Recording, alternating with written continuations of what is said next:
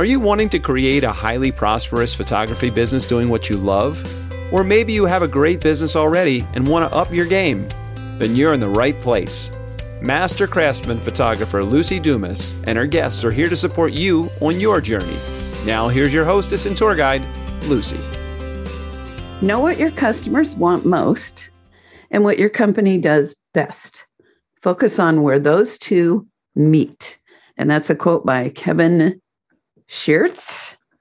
And I want to welcome you again to The Profitable Photographer. I'm so excited to introduce you to today's guest, Chip Dizard. Before I do that, if you've listened to the last couple episodes, you know that I'm starting my group coaching program, the Profitable Photographer Sales Academy, in July 2022. If you're listening to this later, I probably have a group running as well. So don't think, oh, I missed out. To learn more, you can just message me on Facebook, or you can go to lucydumascoaching.com and send me a message there, and we can set up a quick chat. So that is my shameless plug. All right. So I met Chip Dizard at the WPPI conference in Las Vegas this year, which I don't know about you, Chip, but it was so great to just be around a bunch of people. It really was. It really was. It was awesome. I was there last year when we were masked up. We still were masked up a little bit, but it was really good. Yeah. So I'm going to tell you that Chip's program was my favorite of the ones that I went to. His energy, his personality. I told him I was in love with him, but but he didn't, slide into my DMs on that. So. I love it. Yeah. Anywho. Well, I'm here. So, yes. I'm here. So that means I did. So we have our rendezvous. Yeah. Yeah. It took me a while. Yeah. So he said that the tender age of 10, he received a piece of technology that would change the trajectory of his life. And that was Christmas Eve around 1978. And he fell in love with the magic of technology through his Atari 2600. And it would open his mind to exploring things and creating memories that last a lifetime. And he's been able to work with schools, churches, and businesses to grow their influence locally and globally. He's skilled in web development, video, photography, education, public speaking, and his passion now is teaching others. Did I get that right? You did. Thank you. Thank you. But I would like to see if you could summarize that just a little bit. Like, what are you up to these days? Well, these days people see me as a photographer, speaker, educator, and I'll always be a teacher because I'm a former teacher in Baltimore City, and I taught photography and videography. But mentoring is what I do, and speaking all over. That's what my real passion is right now. So, Chip, I've been in this business 40 years. And about 8 years ago, I realized it was time to go from giving advice all the time, anywhere, whether somebody wanted it or not, to formally becoming a coach and such for photographers. So yes, it's interesting to have that photography passion. But then I think if it hadn't been for photography, I probably would have ended up being a teacher first as well. So I totally relate to that. So other than getting that Atari, tell me a little about your background and how you got to this point. Well, I got into weddings really through working in the church. So I was a media person and media ministry person in a church, a local church in the Baltimore area. And then a friend of mine asked me to do a wedding back in 2010. I was like, I don't know how to shoot a wedding. It was video, though. And we just had some like security cameras. I had some friends who were photographers, and we didn't know what to charge. We just said, okay, we'll do it for you. You're a friend of mine. And we just shot it like it was a church service, And then some people saw it on YouTube, and then they said, oh, you could do mine. And so I don't know what I'm doing. So, and I did a couple more. Nothing, I didn't have a business out of it because I didn't really know what I was doing. Then years later, I got some training, some formal training, and I was always dabbled in photography and videography. And even in my college years, I had some experience in it, but I just never really thought I could do it as a profession. So the more people asked me, the more I did it. And then I just started doing a lot more weddings. You started with people who I knew, and then it grew out from there. So I had a good base. Yeah. And I love how it just was something that unfolded for you in your natural environment. One of my favorite quotes that I wrote down when I was a young woman about how to find what to do in your life is watch what your hand falls to naturally and keep doing more of that. That's excellent. So what I hear is that it was natural for you. And then people kept saying, hey, do this for me. And you followed that instead of resisting. Yeah. Yeah. It took me a little while, but I actually did it and I enjoyed it. And it was just a good thing because I had a natural client base. And then I just kind of went out from there. But like everything else, you outgrow your client base and then the prices get higher and you have to move to a next level. And, so I figured that out quickly as well. But it was a good start. Yes. My dad was a pastor. And so my first few weddings were referrals from church and such. So, and outgrowing them quickly was a good idea. For all of us. I hear. Yes, for all of us. Yeah. It's hard to know that in the Bible, a prophet has no something in his hometown. No honor. Yes. I know very well. Yeah. Trust me. I know very well. Yeah. I do have a podcast episode where I talk a little about the friends and family and how to get past them as quickly as you can, because then you're working with people where they see you as a professional, right? Correct. So they see you as a hobby first, and then they want to support. So they'll give you like an offering or a stipend, and then but once you say you're a professional and the rates come up, it's a different thing. So it's an interesting dynamic. I don't know if it's been studied, but I think any kind of social group, whether it doesn't be a church, it could be a nonprofit organization, it could be some kind of sorority or club that you're a part of. When you're part of some kind of organization and an insider in the organization, people don't sometimes seem to take you as seriously as they bring an outsider in. Yeah. I don't know what it is about that. I know. It's weird. So how do you navigate that? Or do you have some tips for people who are at that stage for dealing with the friends and family? Yeah, that's a good question. I say you do it until you cannot do it any longer. And what I say by that is make it work for you, because you will not get the pricing that you really want out of friends and family, but you can get the portfolio. So it's like the chicken and the egg. What comes first? You can't have a website without pictures or without text, without a portfolio. So you have to get that first. So I say navigate it as much as you can and limit yourself. And then if they say they don't have budget, I will always say, well, hey, let's negotiate. What can you do for me? For instance, what I did for the church when they couldn't pay me to do the photography, I negotiated back in the day, this is early days, a Macintosh computer. So I said, you know what? You can't pay me, but I need you all to buy me a Macintosh computer that I have at my home. Not a laptop, I need a desktop. They were able to do that. So I had a year contract and I said, I'll do the editing and the photos for a year and some video, but you all have to buy me a desktop that I can use and that's clean and clear on me. And I get to keep that. Right. So that doesn't work for everybody, but they had, think about it. Back then, iMac desktop, or it was maybe $2,200. I don't know, maybe more. I can't remember, but it's less than what they would have paid me for a whole year. Right. Yes. But it benefited me. But you got the experience, you got to be of service. Correct. And such. And I got the equipment that I couldn't afford at the time. I didn't have $2,500. Yeah.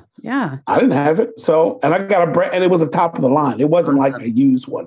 It was a nice computer back then. It was like circa 2012 back then.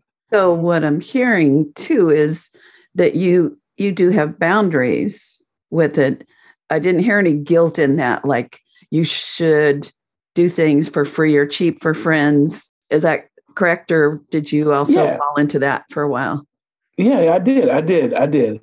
But like you said, I had the guardrails and boundaries up So what I would tell somebody, only take like a certain number. Okay, this month I have 3 at this rate, or I have 3 free clients at this rate. And the first 3 people get that because I'm building my portfolio.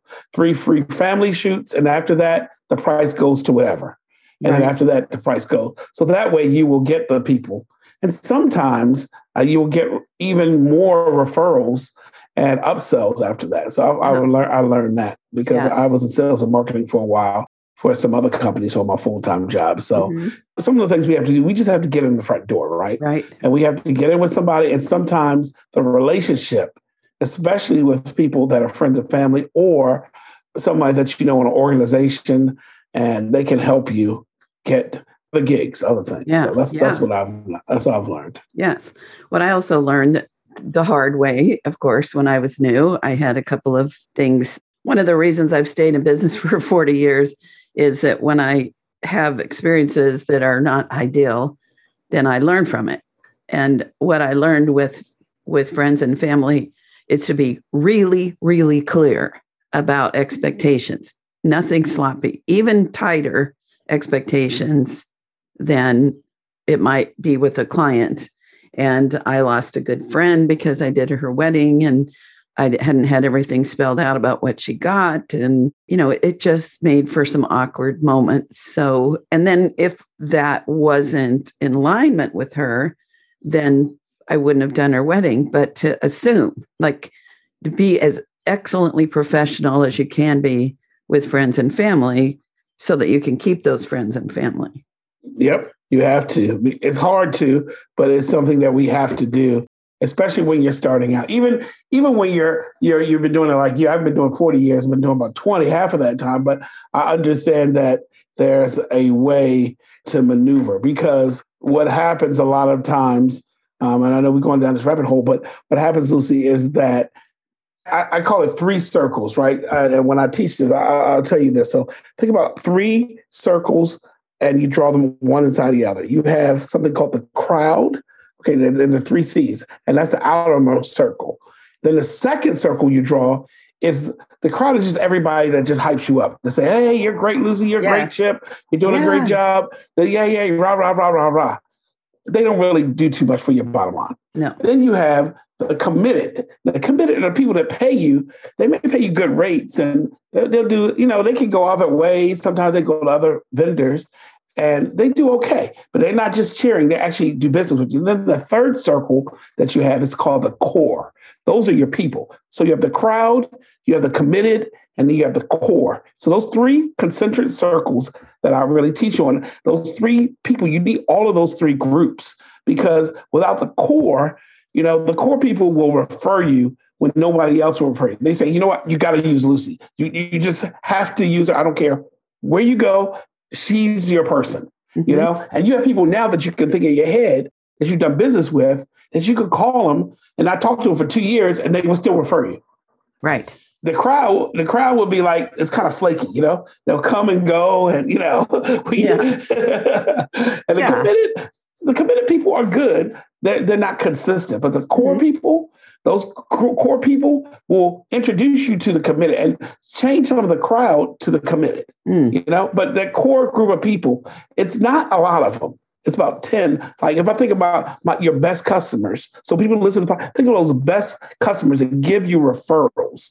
I'm not talking about social media referrals. I'm talking about actual business. And that's how I grew my business, just like in that model. I mean, I just gave you a primer of how I grew my business. Yeah, I started my business doing weddings. And if I think back on where leads came from, the most were from the core of people that just loved working with me and the core of vendors, because I didn't realize I was like the queen of networking. That's a great thing.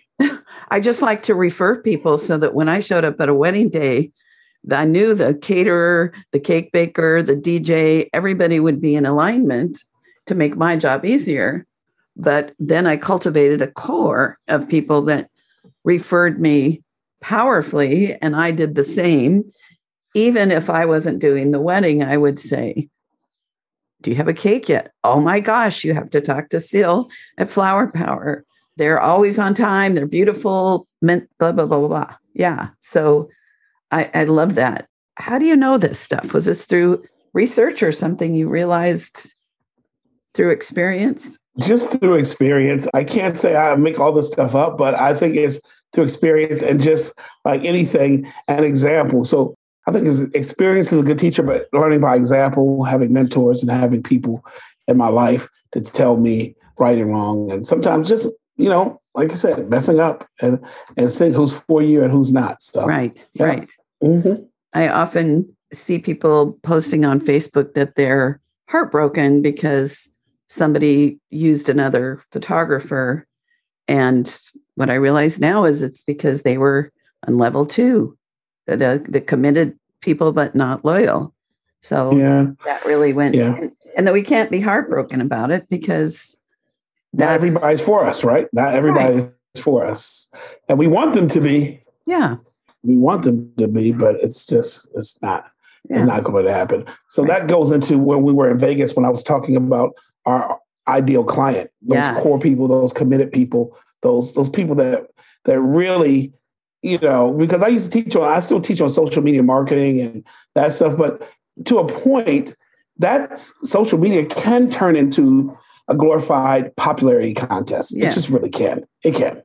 Uh-huh. And I'm not saying your skills can't be on tap, but sometimes a person who, and I've been there, I've been on both sides of the fence where people have hired me because they say, you know what, I just see you all the time. Yeah, they like my work, but they just see me, Yeah. And then there's some people who feel like, oh my God, I haven't posted today. I'm not going to get any business and So it's a two-edged sword.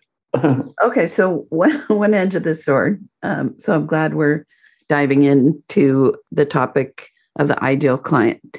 So, and I have my notes from your class, but I'm not going to cheat. I'm just going to ask you. Oh, go ahead, please. Go for it. How do you find ideal clients?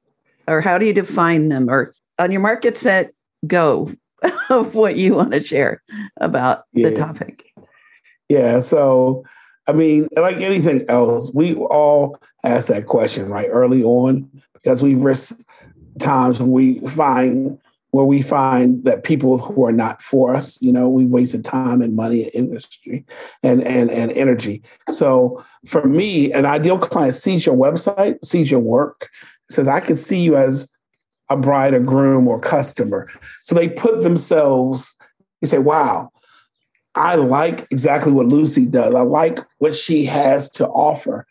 I can envision myself without saying that out loud, but I can envision myself. For instance, I went and I was looking for a couch, and I saw a couch that I wanted in my new place. And I envisioned that couch right in my living room.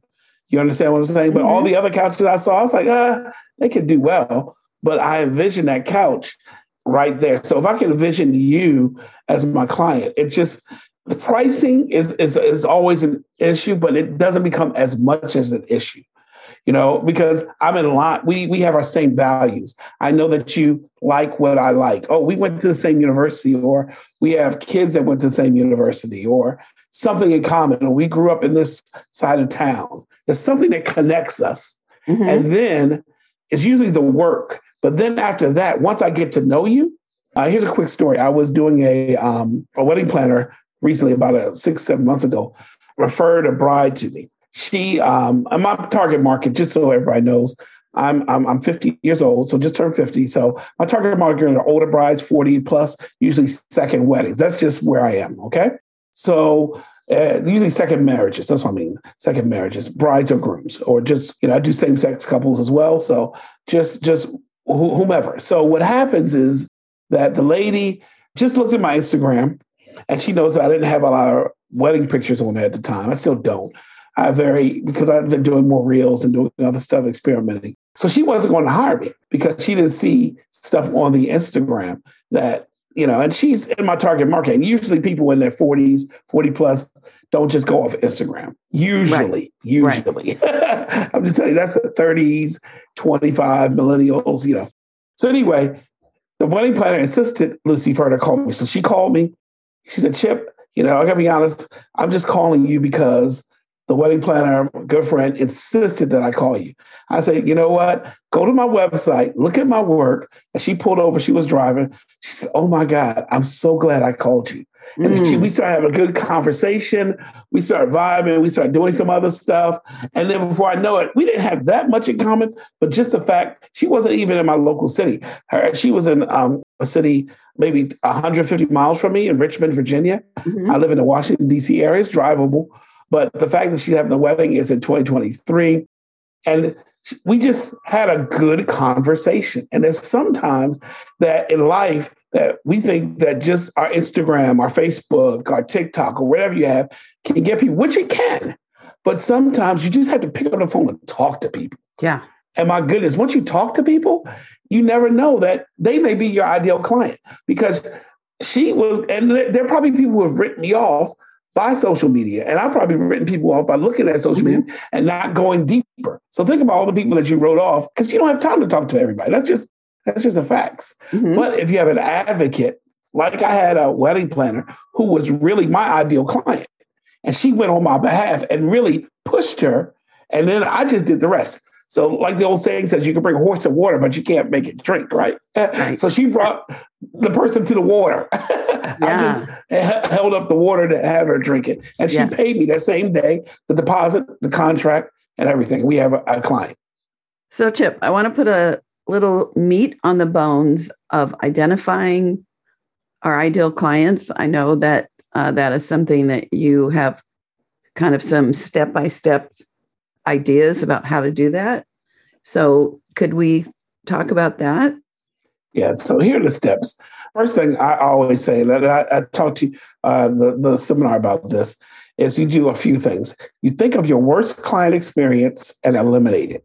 Okay. And it sounds crazy, but think of your worst client experience. And everybody has one.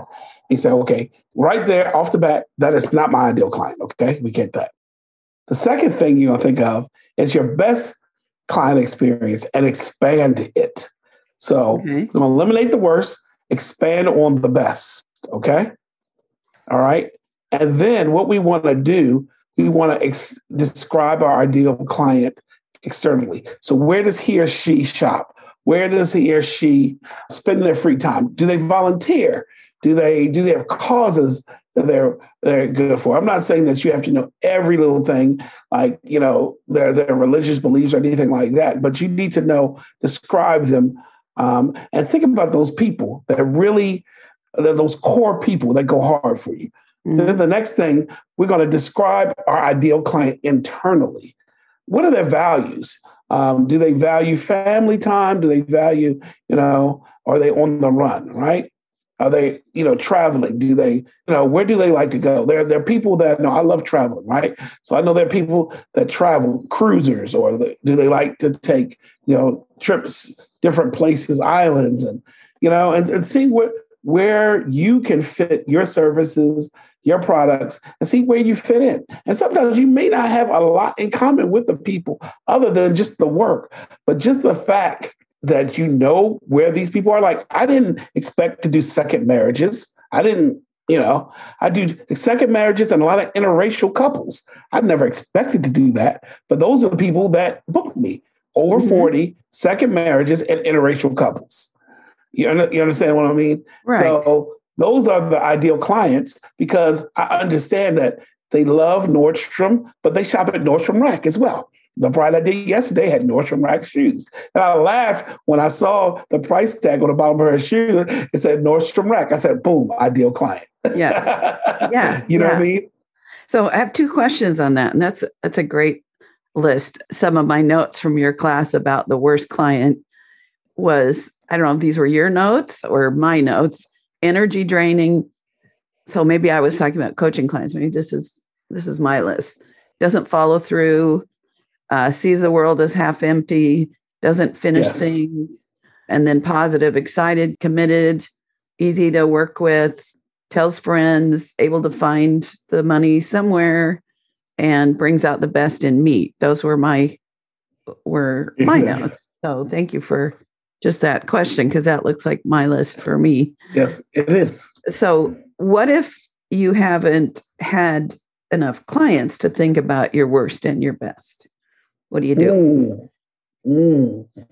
If you haven't had enough clients for your worst or your best, well, that's where that crowd comes in, wherever you are. That's when I built my business. So you have to grow them to see. I mean, those free clients, those low-cost clients, to get them. I'm not saying everybody has to start at the bottom, but you have to get them somewhere. Right. And if, like for me and you, it could be a church, or it could be an organization, or a fraternity, or a sorority, or nonprofit, some kind of organization, or somewhere where you know people that may need your service. It could be even a community board. I know people who've gotten clients from a neighborhood association, a soccer league. You understand what I'm saying? So I think those are great places to start to get clients. But you have to build it somewhere, because you have to have a data set. Right. You can't, you can't make any assumptions without a data set. Right. So one of the things I do with my coaching clients is we make that ideal client list. And a lot of my coaching clients are just starting and don't even know the people that actually are going to be the best clients.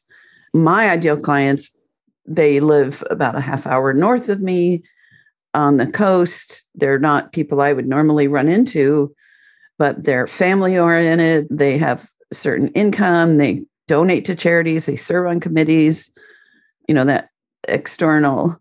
Yeah, I think sometimes with the help of somebody thinking through it, we can figure out at least where they might be. Like if I was going to sell something to fishermen, I'd do some research from somebody who sells products high end to fishermen so I could understand the market. So, I think there's places, I don't know, would you agree with that? There's ways we can do some research, and then we can figure out, okay, where are those people hanging out? How can I be in those circles? Right. Yeah. I can be in those circles. Right. Yeah. Right. Yeah. Or the conferences or conferences. Let's even take if you're doing coaching, right?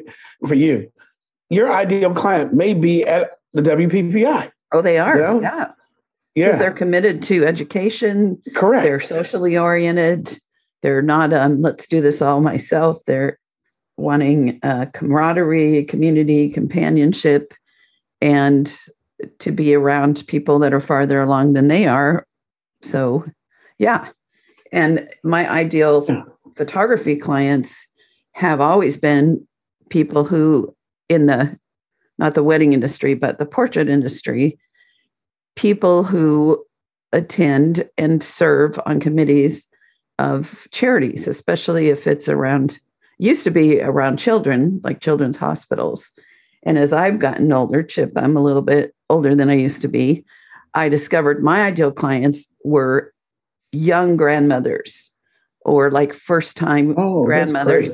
And I started doing charity events for like ovarian cancer and other things that attract the, grandma in the late 50s to early 70s, where, they still have the little ones.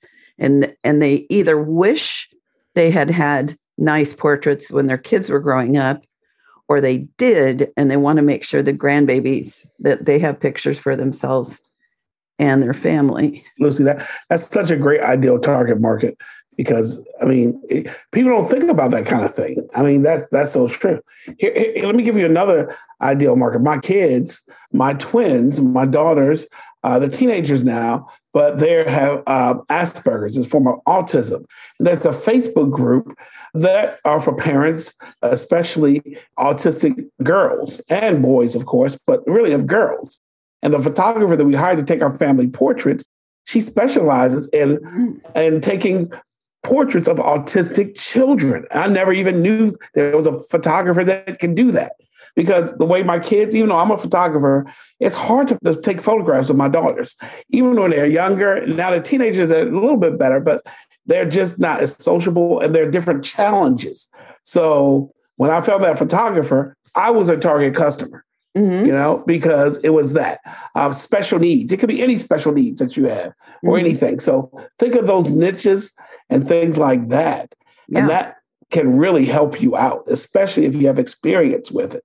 So Right. for me, Right. And what I love about what you're saying is if you notice something like you noticed that photographing biracial couples was something that just happened and that Yes. the second weddings. But what I think I remember is now you promote that if you Google biracial couples, interracial couples, DC area, like you're at the top with like flashing lights, right? Yeah. Because you've realized there's something that can be a niche that you enjoy that can bump you up in terms of being found.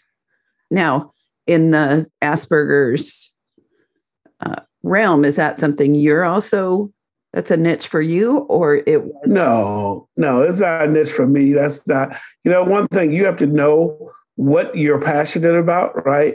So it's kind of three things. What are you passionate about? What are you good at? And then what drives your economic engine? It's from a book, Good to Great by Jim Collins. So I know I'm pretty good at photography, but I love autistic children, but I don't know if I can do that as a passion project for photography. Right. It's just not in me because I dealt with that a lot with my kids, but to other people, it can be just fine.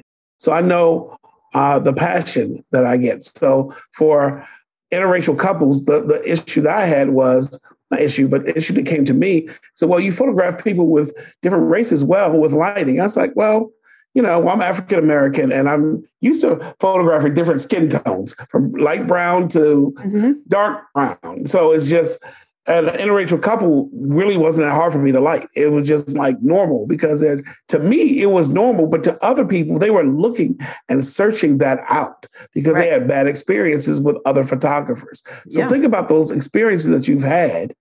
It could be autistic kids. It could be an interracial. It could be, a cultural. So I did a wedding with a bride that was from Nigeria, and she was very dark brown. And then a groom that was from, Ireland, and very, light white. So those are two different, and it was a dark wedding with dark nylon light. So it proved to be challenging, but I made it happen. But I'm just saying that those kind of things that people don't think about it because frankly, I'm not in those situations, but I got put in those situations and I thrived in them. So think about situations you thrive in and that you're passionate about. Right. And I'm passionate about people.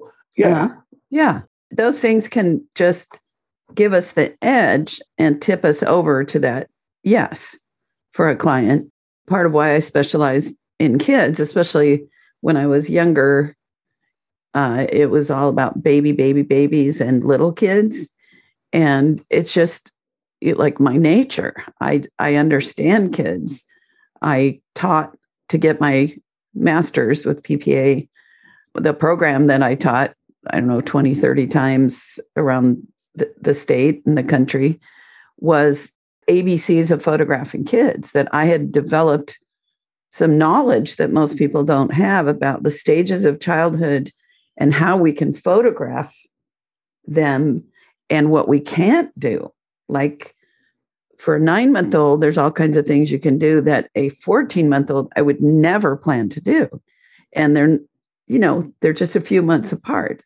So that little edge, I know a lot of people booked me to do their kids because I love children and I have this natural, almost like get on their wavelength, empath with kids. So I love that, to figure out some of those things that may not even, I don't know about you, but like there's so many things that other people see about us that we don't realize are unique. It's just, we think everyone else is like that. Do you know what I mean?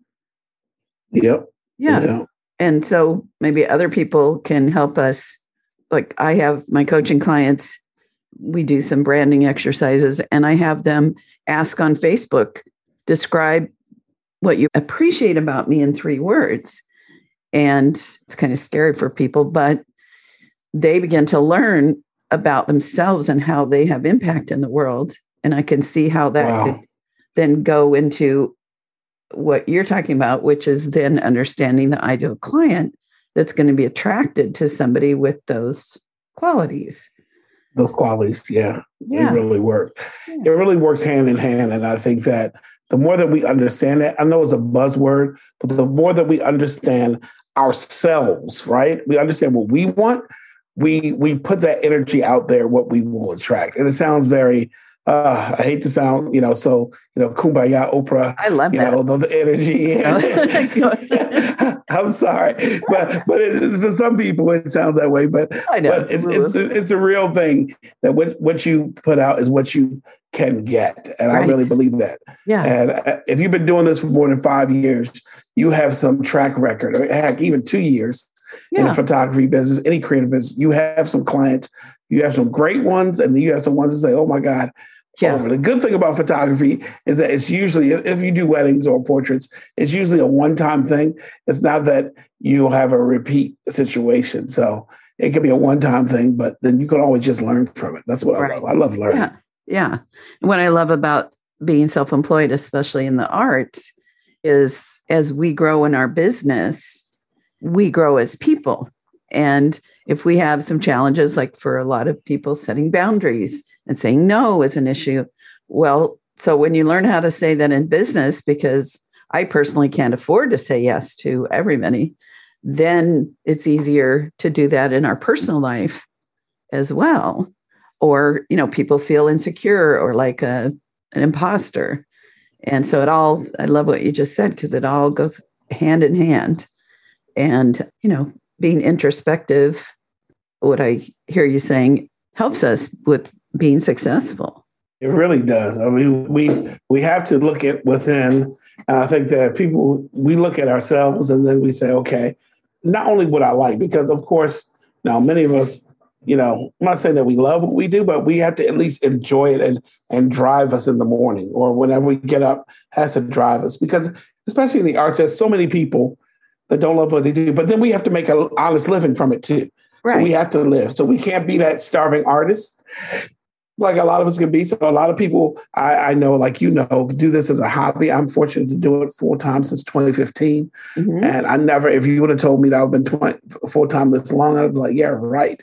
But it's like a train. It's going to pick up steam. If you keep at it, the referral, the ideal clients will come. You do good work, you do right by people. And you can do it. I mean, heck, you can do anything you put your mind to it. Let's just be real about it.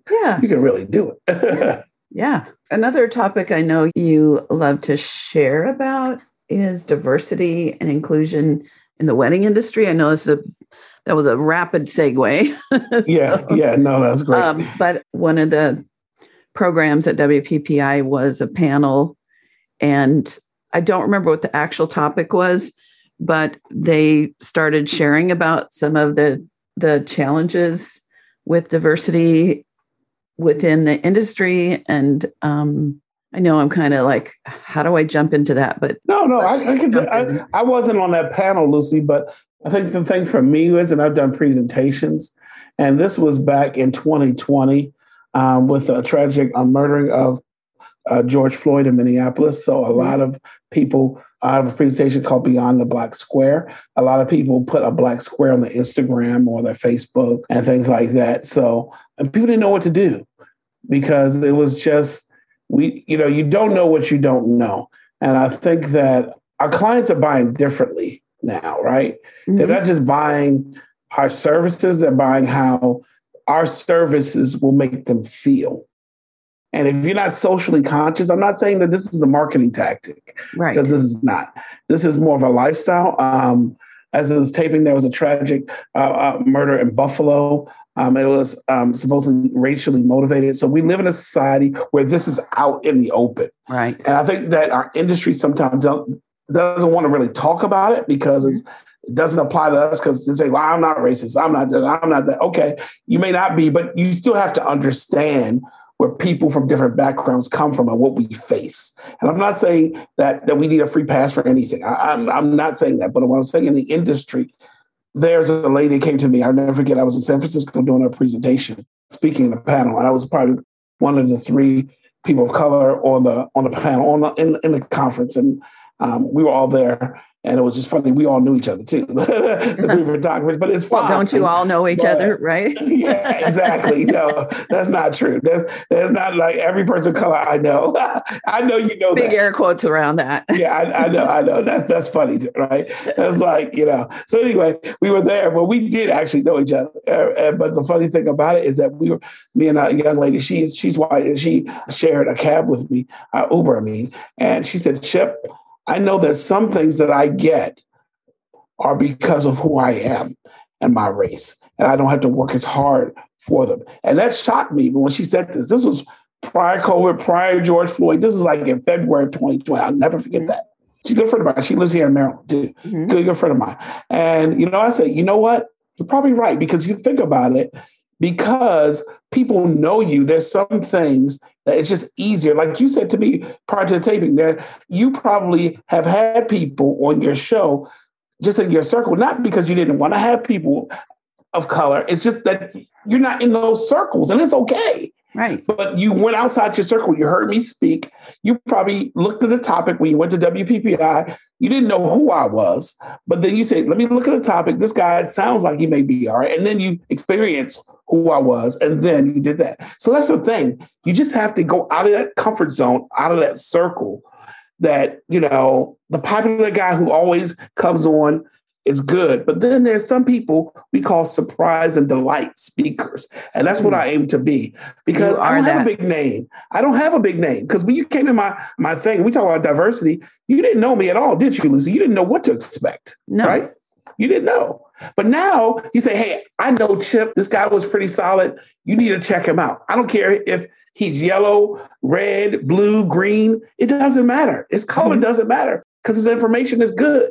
Right. And that's where I want in the wedding industry to come. It does. Yeah, you see me as an African-American, a Black man, of course. I can't get around that.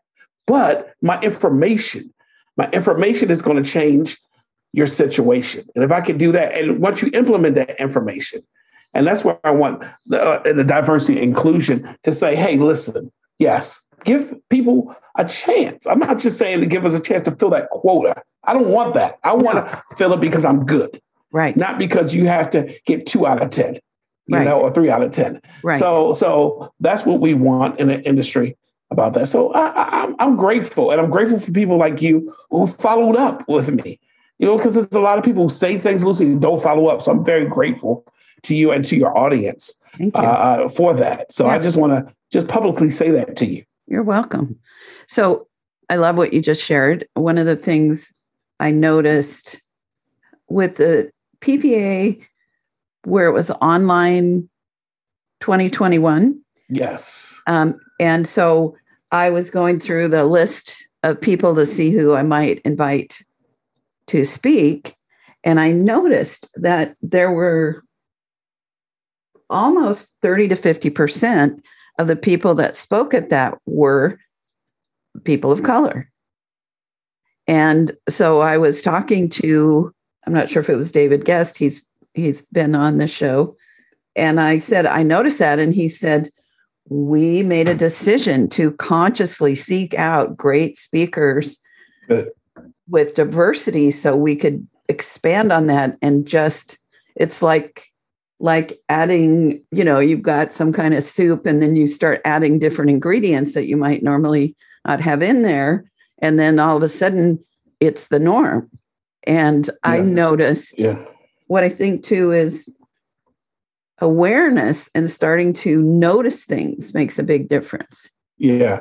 So at WPPI, and I don't know if I just never noticed, but this year I noticed the attendees there was all kinds of different people of all kinds of races and backgrounds and so forth, more than usual. Yes. I've been going it's my third time speaking, and I've been going for 4 or 5 years. So I've been going like 20 years, anything like that. So I'm not a vet. And then I was a judge. So I was a judge at the print competition, one of 3 or 4 people come on a judge competition. It was fine. They committed to it.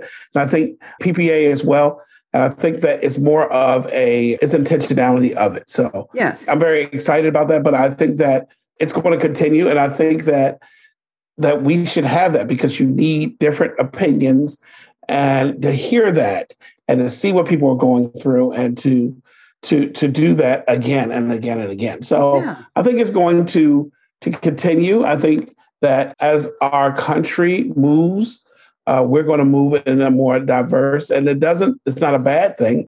It's just different opinions and different things that we see in our industry and best practices. Right. It was fine. So that's why I understand that. I did have people who knew me. Of course, you always, like I said, you have your home team. I got my people who know me. Yeah. But then I have people like you who are like, may like the topic, may like the thing. And like, if we don't know the speaker, we're going to go towards the topic. And I think that for me in speaking, because I've been doing this last 4 or 5 years, is really getting my topic honed in and to making sure to not be entertaining, but to be educational as well. If I'm entertaining, that's good. You remember me. Yeah. But to be educational and informing. And for you, that's a huge compliment. Say it's one of the better because there's some excellent speakers at WPPI. If you've never been, it's a really great conference, but you can't go to everybody's. So the ones that you pick are the ones, especially you sitting in the classroom for 90 minutes, you want to pick somebody that's pretty good because if people start leaving out of your class, and I remember, Lucy, you were on the front row,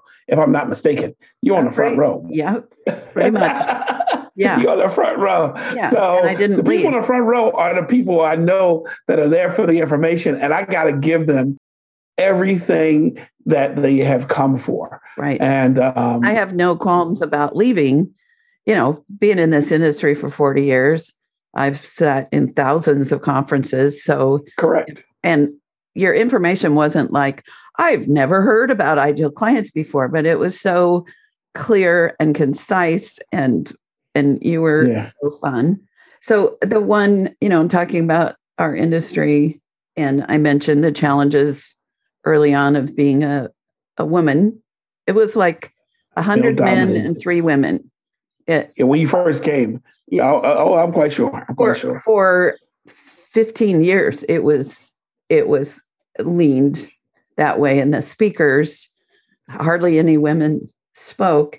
What frustrates me now is the judges with PPA are still 95% men.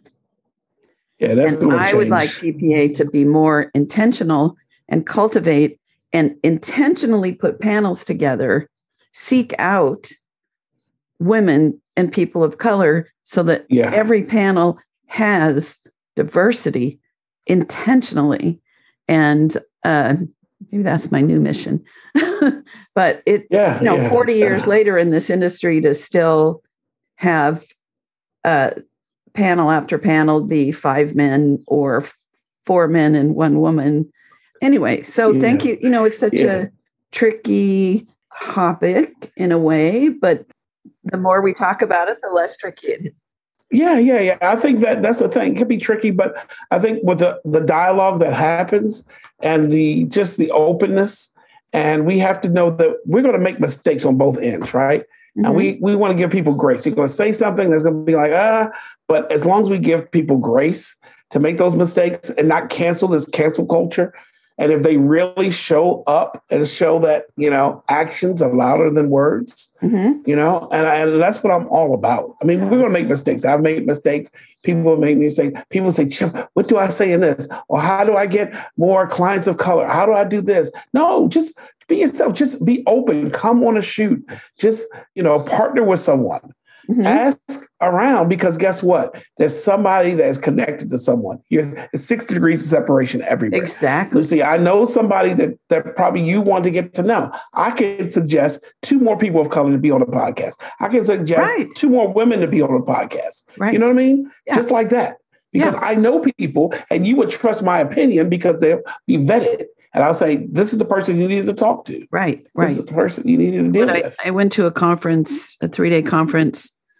I thought it was going to be about being a better coach, but there were many speakers that talked about the intentionality when you're creating panels or you're inviting people to be part of your program. And there was somebody that, I wish I remembered his name, but he got called on the carpet because he put on a conference and there were 30 people and they were all white and mostly men. And at first his response was, well, that's who answered my survey or something. And what he learned was still making that what he does now is he is intentional and reaches out more strongly to quieter voices that are not as easy to find. And I love that. It takes work, and it takes work. But at least he admitted it, because it's easy to say, well, that's and I know it's more work. But all you have to do is really find one person to ask, and then you will get the right person who's a connector. Right. And people ask me all the time. Yeah. And people find who they want to find. Trust me. Yeah. Trust me. You find who you want to find. If you go on social media, you go to conferences, just look who's speaking at big conferences, small conferences, look at the roster. Everybody has pictures up. Everybody has reviews up. Right. And everybody knows somebody who knows somebody. So it starts with the want. Starts with the intention. Yeah. It's a little work. Yeah. So I have one other thought that I'm hoping you can offer in support of people of color. One of the challenges, I think, as a person of color in the photography industry, it's just getting noticed. And when I say getting noticed by like a mainstream publication like a brides.com or Style Me Pretty or any of these bigger blogs. But one of the things that a lot of people of color can get noticed with, especially with celebrity weddings. But a lot of us don't have a lot of celebrity weddings. Let's say it's an athlete. Say if it's, a basketball player, athlete, something like that. But a lot of us don't shoot that. So one of the things that I know is just really submitting and doing good work. You never beg to be on these publications because you're good by yourself, but really doing good work and being intentional and submitting and keep on submitting.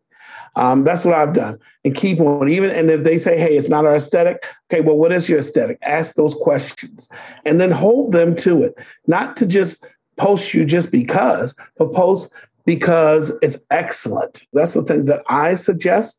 And it's been challenging, but it's also been paying off because people don't know what they don't know. Mm-hmm. There are people that in my area, in the Washington, D.C. area, that have met me in Colorado or in Arizona or wherever I've been. So I think that as long as that we continue and people continue to submit work, continue to push the envelope and put things out there, there will be no excuses. Well, we don't get the submissions. Well, we don't do this, and we don't do what we need to do.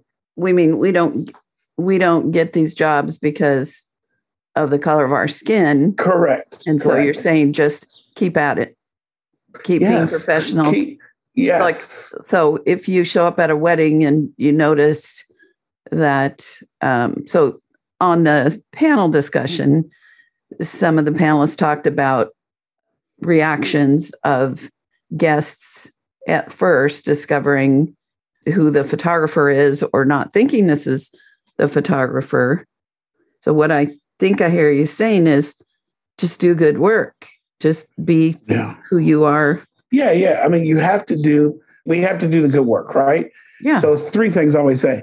You have good work, you have good contacts, and those people who know you, of course, you have your good branding and marketing. Right. But the contacts are the key. A lot of people don't have the contacts, and that's what we fall short. They do great work. They have good logos. They have good websites, but people don't know who we are. So that's where it is. It's asking, it's being out there, asking for help, going to these conferences. And that's what I encourage people to do, to go out, even if it's a virtual conference, just put it out there. Even if you don't get chosen. I mean, when I was trying to get into speaking, Lucy, I didn't know anybody. So guess what I did? I went to a person, and her name is Dr. Tamaya Colvin. She's a good person to know. And she's out of Houston, Texas. And she put a list together of conferences that we should apply to. And this was just an email list that she sent to like 10 or 20 photographers of color. And she said, these are places and the links, and made it easy for us to apply. Now, did I get chosen for everyone? Of course I didn't. But guess what? I applied to almost everything she sent because that's what I was going to do. And even when I got turned down, I kept on going for it. Right. And I kept on going. WPP, I didn't know who I was. They didn't know who I was at PPA. And now I'm speaking PPA for the first time next year in Nashville. Yes. Awesome. Imaging USA. They didn't know. They turned me down 3 times. But guess what? I didn't give up. Right. 3 times. And I'm okay with that. Thank you for that. And thinking about my experience early days when I was becoming a judge with PPA, I noticed that a lot of the handful of women that were in my local community, they were reticent. Like part of the challenge of getting judges that were women is that a lot of my women colleague friends were not doing it. So I think encouraging people to take a stand and learn to be a judge and volunteer, like get out in front of people. When I was in charge of print competition, I sought out women to, like, I'd never have a panel that didn't have at least 2 of the 5 as women, but like be the pioneer is what I'm saying. Be the person that says, I'm going to learn to judge. I'm going to apply to WPPI. I'm going to get visible because that paves the way. That makes a track behind us for people to follow us. And, now men complain there's so many women in this industry. Well, some of us took the slings and arrows of, I could tell you some stories and you could tell me some stories. Anyway, have the courage to be the one that gets in front. No, that's exactly right. So I love what you just said. I think it's come full circle, but it's a good circle to have, and I think we're going to continue on this pathway. Yes, I think it's a great circle to have. I love it. Okay, so Chip, we're just about out of time, and that makes me very sad. He gave me the best smile there on that. It's all good. So I have 2 questions for you. So number 1, I know you have something that you'd love to send people. What is that and how can they get it? Yeah, it's an ideal client checklist. So I want to make sure that you get that. Just send an email to me and mention this podcast. It's ideal client checklist, chip@Dizard, Dizard.com. Just email me directly and I'll send you an automatic email reply with it right there. It's a PDF that you can fill out. Great. So chip@chipdizard.com and ask for the ideal client checklist. Correct. And I want to thank you, by the way, for having that conversation about diversity and kind of helping navigate the thinking on all of that. I had a feeling it'd be easy to talk to you about it. And indeed. So thank you for that. No, thank you for bringing it up. I love it. These conversations are needed, and I'm very grateful. I'm very grateful for it. Great. So my last question is, what would you either like people to take away from this, or like your last word, or is there something that you are like, oh, I should have also mentioned that? So this is your opportunity for your last word. Well, my last word is really a last sentence. So not really last word. And I want people to listen to this and say this and listen as well. I want you to show up for yourself and choose progress, not perfection. Okay? I'm going to say that again, Lucy. Show up for yourself and choose progress, not perfection. An important reminder is to give up perfection. I know we're all recovering perfectionists, right? Mm-hmm. It doesn't exist. And we're getting caught up in the search of perfection makes us ignore the beautiful progress we've made. And I just want you to know that you can do it. Thank you. I need to hear that even today. So, yes. Well, yep. Chip, this has been a delight. Thank you so much. And I'd love to have you on again. Thank you. I enjoy the podcast, and I will be surely sharing it with my audience and with people that I know. And I've listened to some other episodes, and I'm honored to be on here. So thank you. Finally, our schedules aligned so we can get on here. So I'm so glad. You're welcome. So everyone stay tuned for my wrap up. Well, thanks y'all for listening. And I still have a crush on him even more now. He's just a light and a delight. All right, let's see if we can summarize some of this. So we talked about ideal clients, that's the topic that he teaches on quite a bit. And one of the things he said is he talked about the 3 circles. So there's the crowd that's like, yeah, you're great. And then number 2, there's the committed people that will hire us, work with us, but they won't necessarily share us with the world, and they may use other people another time. And then there's our core, and they're the people that support us, come back all the time, refer, etc. And so I liked being able to think about those people, that if somebody doesn't come back, we don't get heartbroken because we know they're not part of our core. And then he shared his ideas about how to figure out your ideal client. And he said, number 1, you want to think about your worst client and eliminate those from your list. Think about your best client experience and expand on that. Describe them externally. Where do they hang out? Where do they live? What is their income? Where do they travel? Where do they volunteer? And so forth. And then internally, what are their values? What's their personality like? What do they treasure? And so forth.